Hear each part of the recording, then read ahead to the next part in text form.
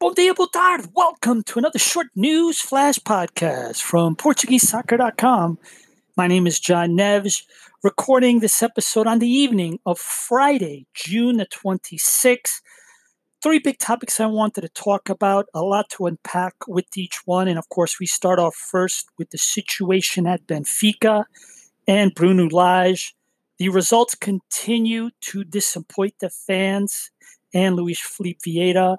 Reports have that Bruno Lage is expected to manage the team Monday when they travel to Madeira to play Marítimo. But by all accounts, he is not expected to return next season. And depending on the result on Monday, if they manage to lose points, he may not necessarily return to manage the team thereafter. And as a result, there are a lot of rumors in the press. A few more names came out this evening in the newspaper Capas about who could be the next manager of Benfica. And to start, last year when Bruno Lage started as manager, he was interim. He got off to a good start before landing a new contract. They did well to begin in the Europa League. He helped them recoup a lot of points when they were trailing Porto by a lot. He, of course, beat Nacional 10-0, which people couldn't believe. That earned him a contract. Not to mention the fact that the team last spring rolled over their opposition, especially in Portugal. It seemed like every day he was setting a new win record, a new Benfica record for successes. It was all going right. It continued in the summer. He won the Super Cup, demolishing Sporting. But then things started to kind of stumble a bit in the fall. Not a great opportunity, performance in the Champions League. And they wound up losing their lead to Porto. And right now they find themselves trailing by 3 points. And they also don't have the tiebreaker. They lose the tiebreaker to Porto, which of course has the tiebreaker off the 2 regular season wins. But last year, people couldn't say enough good things about Bruno Lage. This year, the press is not saying a lot of good things about Bruno Lage. And after the press conference against Santa Clara, which, by the way, was one of the best matches of the year, 4-3, perhaps Santa Clara's biggest win in their club history. But after that great match, from terms of a TV perspective, not necessarily for Benfica, but after the match, of course, Bruno Lage did meet with the press, and he insinuated that he thought some members of the press basically were getting some free meals in return for promoting some managers in the press that could replace him as manager.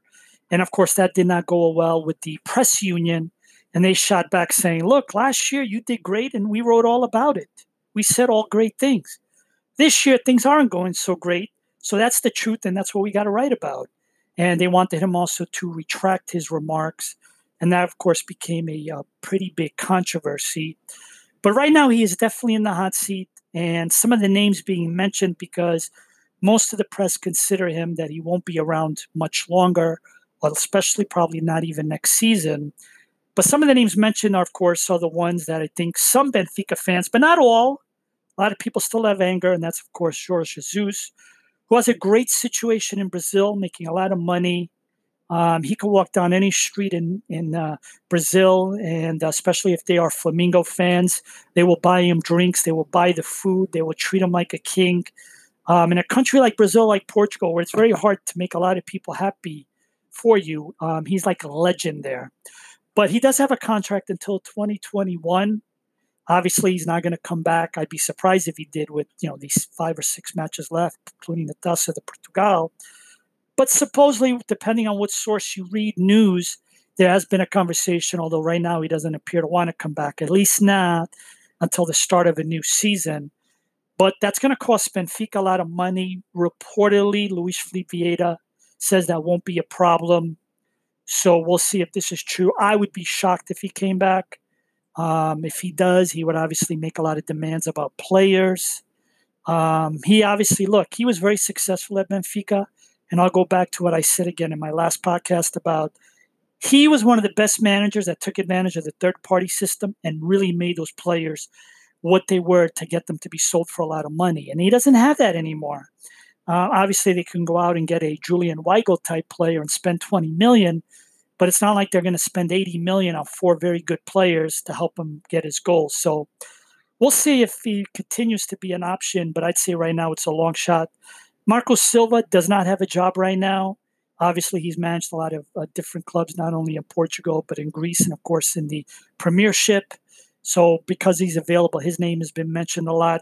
A lot of fans would like to see Leonardo Jardim, but I don't think that's possible. He said in an interview about a month ago that he doesn't want to return to Portugal and manage. He wants to take advantage of the bigger opportunities abroad, where, quite frankly, you can make a lot more money. That's just the truth, the economics of being a manager in Portugal. There's opportunities to make more money when you leave Portugal. But the two names that came up in the newspaper Record in the cover, the capa, and I don't believe it. One is former Spurs manager Pochettino. Pochettino is a manager right now that if any of the really big giants in Europe are looking for a manager, he's bound to be one of the names they're going to go after. So I think he knows that eventually he's going to land at a very big club. Now, Benfica, with all due respect to Benfica fans, is a big club, but I'm not sure if many people would see them being a big club with, let's say, a Barcelona, Real Madrid, Juventus, Bayern Munich, all these type of clubs, club, Man City, club, Arsenal, Spurs. He probably, not to mention the fact he'd make more money there as well, but I just think he's a long shot. It's good to have him on the cover. It's going to sell a few newspapers, but I would be surprised. Unai Emery is possible. He had a lot of success with Seville, took him to a lot of Europa League finals. Of course, we know that he beat Benfica in one of them. Modest success with Arsenal, and I say that as a gunner. He did take them to a Europa League final, but they played that match against Chelsea. They were so lackluster. It was almost like they didn't even get up for the game, and things didn't end very well in Arsenal. But he could be a possibility because of his success in Spain with Sevilla, and especially with the success that he had in the Europa League. He could be an intriguing possibility. So we'll see if that's a possibility. I think for me, one manager that I think deserves a shot, and that's if he wants to manage a big club again. He knows Portuguese, football, soccer, whatever word you use in your part of the world. He's managing the Premiership. He's managing in Turkey. I put him down as one of the poll choices, and that's Carlos Carvalhal. It's not a sexy choice by any means, but he is somebody that knows Portugal. He gets frustrated sometimes by the fact, if you, of course, know the result against Benfica, he thought something smelled out there. But he is somebody that knows Portugal, and I think he would be a very good fit as a manager because the bigger question is who can Benfica afford? And who's going to want to come to Benfica when you are a manager in Liga NOS? You obviously have a lot more resources, being one of the biggest 3 or 4 teams in Portugal. But the pressure to win is huge. And you also have to be in a position to play players sometimes. And maybe you don't want to play in your 11, but it's important to play them, to raise their value. Because in Portugal, my friends, you have to sell players to make up for the type of money that we don't get with the TV deals and it's selling kits all the time. It's just, if you've ever been to a Portuguese league match, Liga NOS, it is certainly a lot cheaper than it is to go to an EPL or La Liga match. And that's where the money comes in for the clubs to compete against the teams in Europe by selling their players. And you need a manager that understands their culture. Now, obviously, we've had, especially Benfica, Porto tried to do that with Lopetegui. So it's not like hiring a foreign manager it's not like it's a new thing in Portugal. It obviously has happened before. But I think these times when selling players is very important and putting players in the position to be bought for as high as possible, I think you need a particular manager that understands Portugal. And we'll see what Luis Felipe Vieira comes out. But based on the latest names right now, I would say, and I'm sure, by the way, we're going to hear a lot more. Don't worry. But Unai Emery, possible. And I think they should also look at Carlos Carvalhal. As far as looking at, somebody in Portugal, I don't know of anybody that comes to mind. There is no standout managers.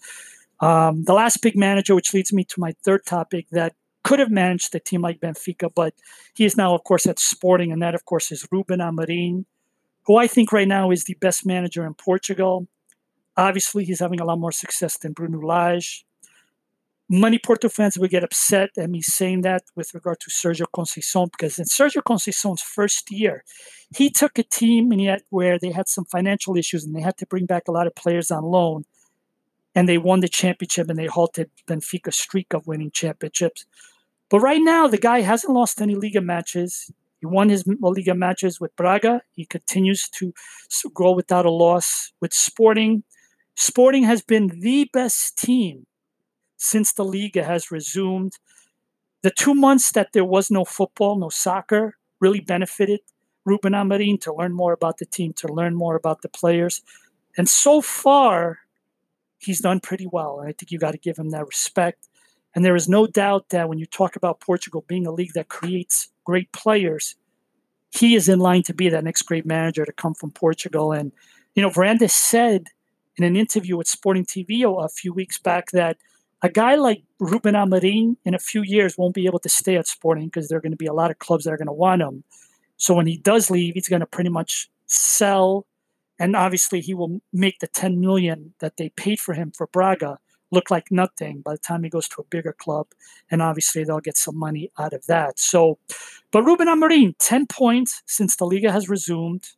And it makes you wonder as a Sporting fan, like I said in my last podcast, okay? They have 10 points that they've earned now since resuming. If they had gone into the stoppage, and let's say back in the fall, instead of being down more than double-digit points to Benfica and Porto, they managed to keep it respectable to, let's say, 8 or 9, they might have had a shot to be back in the race.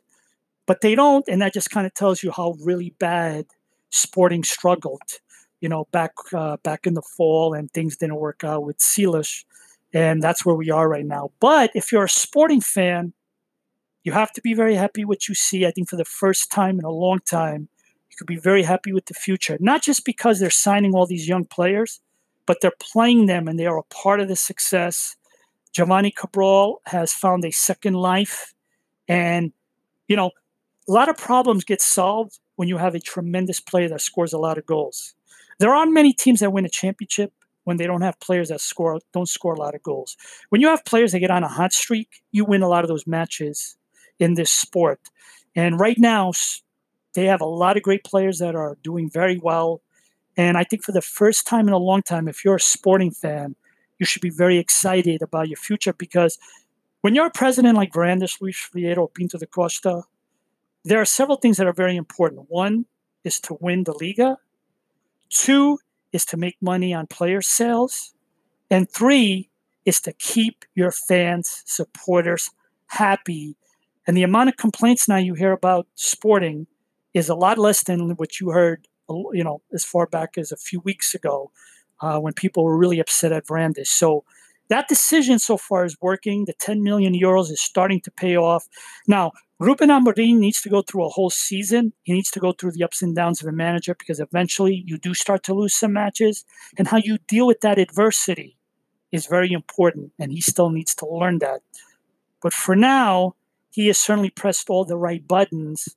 And I think right now you should be very happy if you're a Sporting fan. Quick side topic I want to spend 30 seconds on. Very sorry to see that the Volta de Portugal was postponed. They're still hoping to possibly do it later this year. Some of the mayors from Viseu and Viana do Castelo weren't very happy with hosting one of the stages.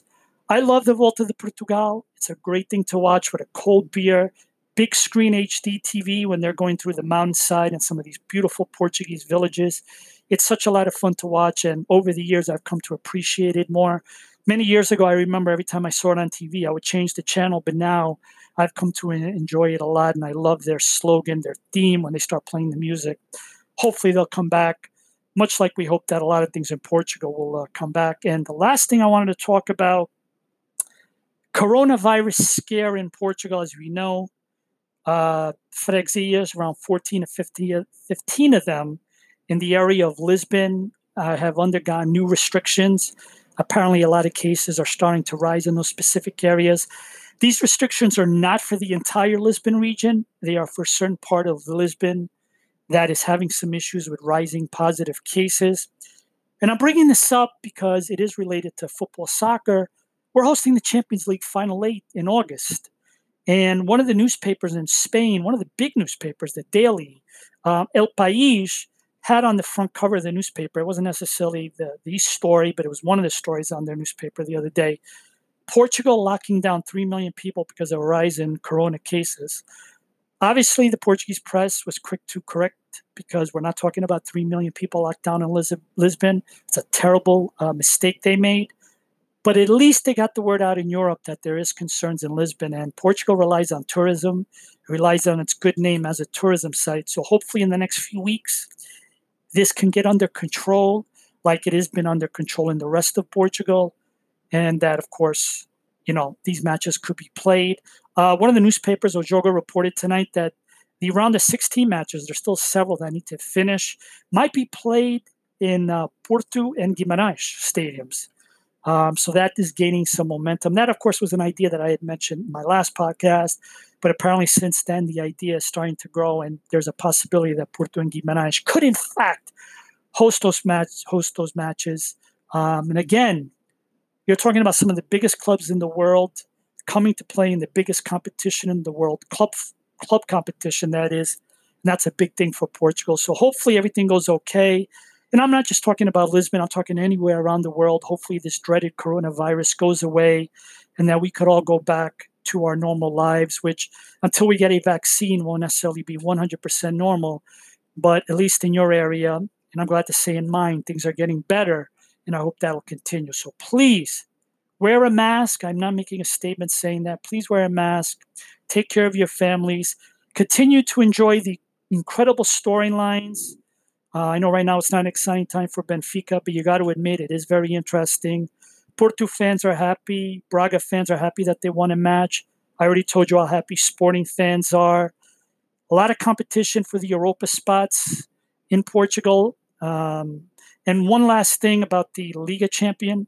Whoever wins between Porto and Benfica gets 40 million euros. And don't think that's going to be a very important consideration for Luis Flieta as an ex-manager, because they need to find the right manager that's going to help them win the league and get that 40 million for qualifying for the Champions League. But I'll go into more details about that in my next podcast. Ciao, everybody. Stay safe, okay?